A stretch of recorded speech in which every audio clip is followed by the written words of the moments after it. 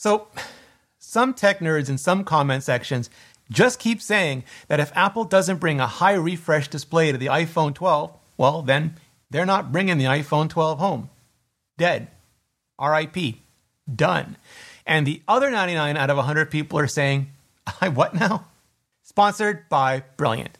I'm Rene Ritchie, and for everything you need to know about the upcoming iPhone 12, just hit that subscribe button and bell right now. So, if you're not familiar with 120Hz displays, if you don't know what they are or why any of us would be talking about them at all, let me give you a super quick TLDR.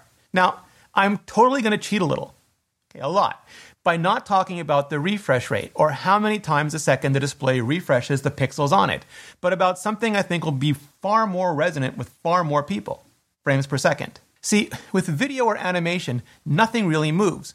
What we see as movement is really a series of still images changing rapidly over a short period of time. It's like a flipbook. You draw one picture per page, change the picture ever so slightly on every page, and when you flip through them, it looks like they're moving. That's basically how films work, just with 24 pictures or frames a second. Because back in the day, that was enough to fool our brains into buying the illusion, but not so much that it cost a ton of money to film and shoot. Now, because we've gotten used to seeing 24 frames per second in film, at the cinema, it just looks cinematic, which is why a lot of YouTube channels, including mine, sticks to 24 frames per second, even though YouTube will happily support 30, 60 even.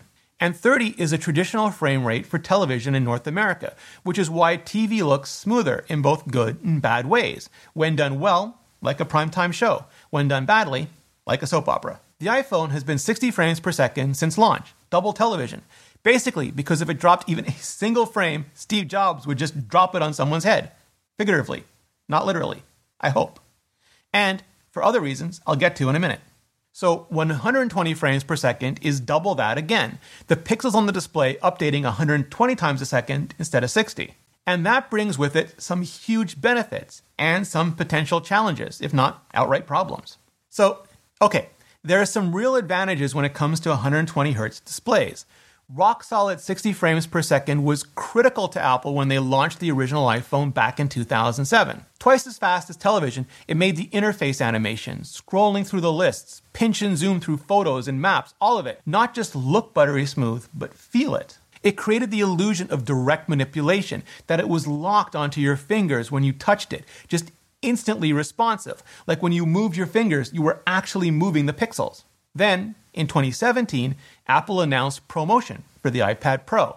Now, ProMotion wasn't high frame rate, not exactly. It was adaptive frame rate, but it could adapt. It could boost all the way up to 120 frames per second to make scrolling, pinching, zooming, all even smoother, and Apple Pencil feel even more like a real pencil. In other words, even smoother than butter, like ghee. And it's legit terrific for anything like interfaces, animations, and gaming. People were psyched when Fortnite shipped at 60 frames per second on the iPhone XR and iPhone XS a couple of years ago. So even the idea of double that on the iPhone 12 has people double psyched. Also, for people like me, who watch videos far more than we game, the best thing about adaptive 120Hz refresh is that adaptive part. It quintuples perfectly down to 24 frames per second.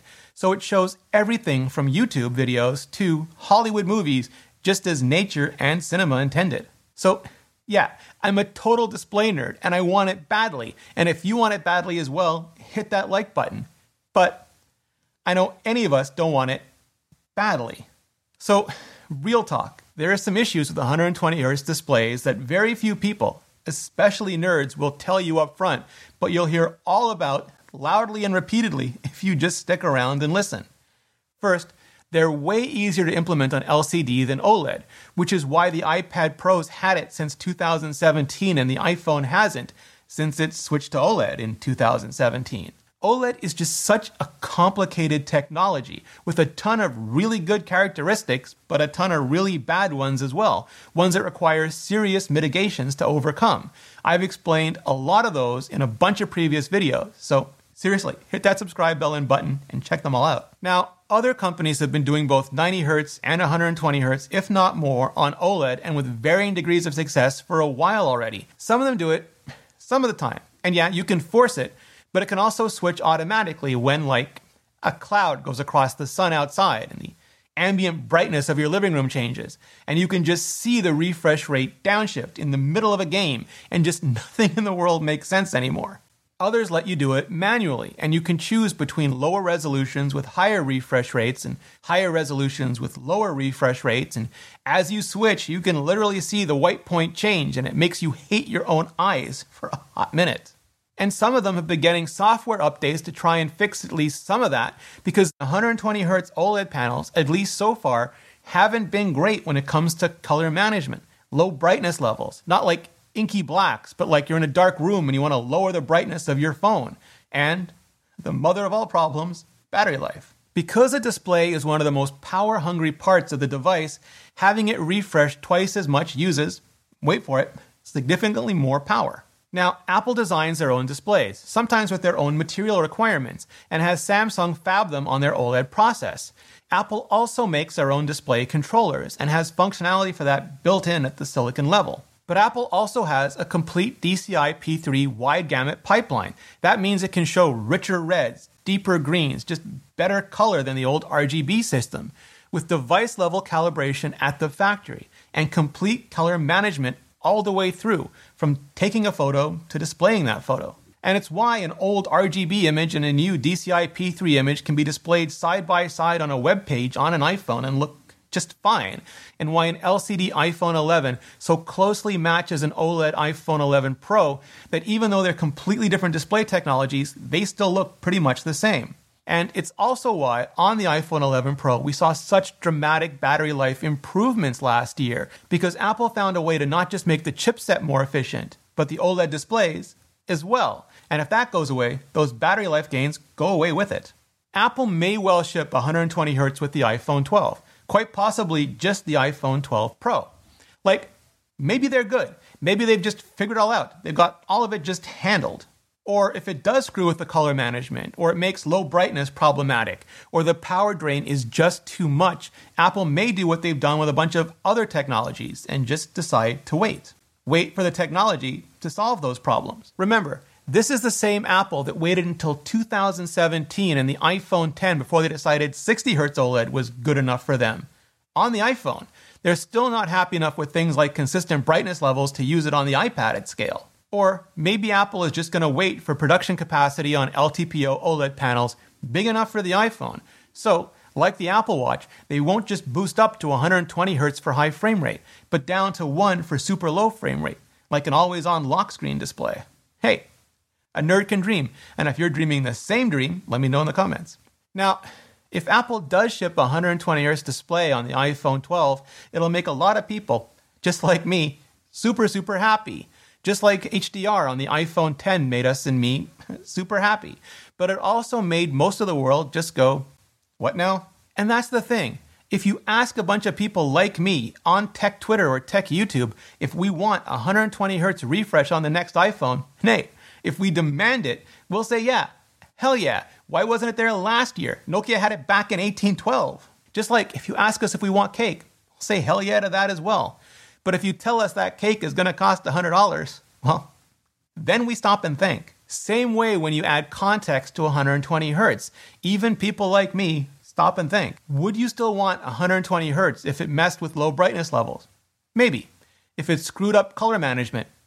Maybe not. If it trashed battery life? We'll cut you.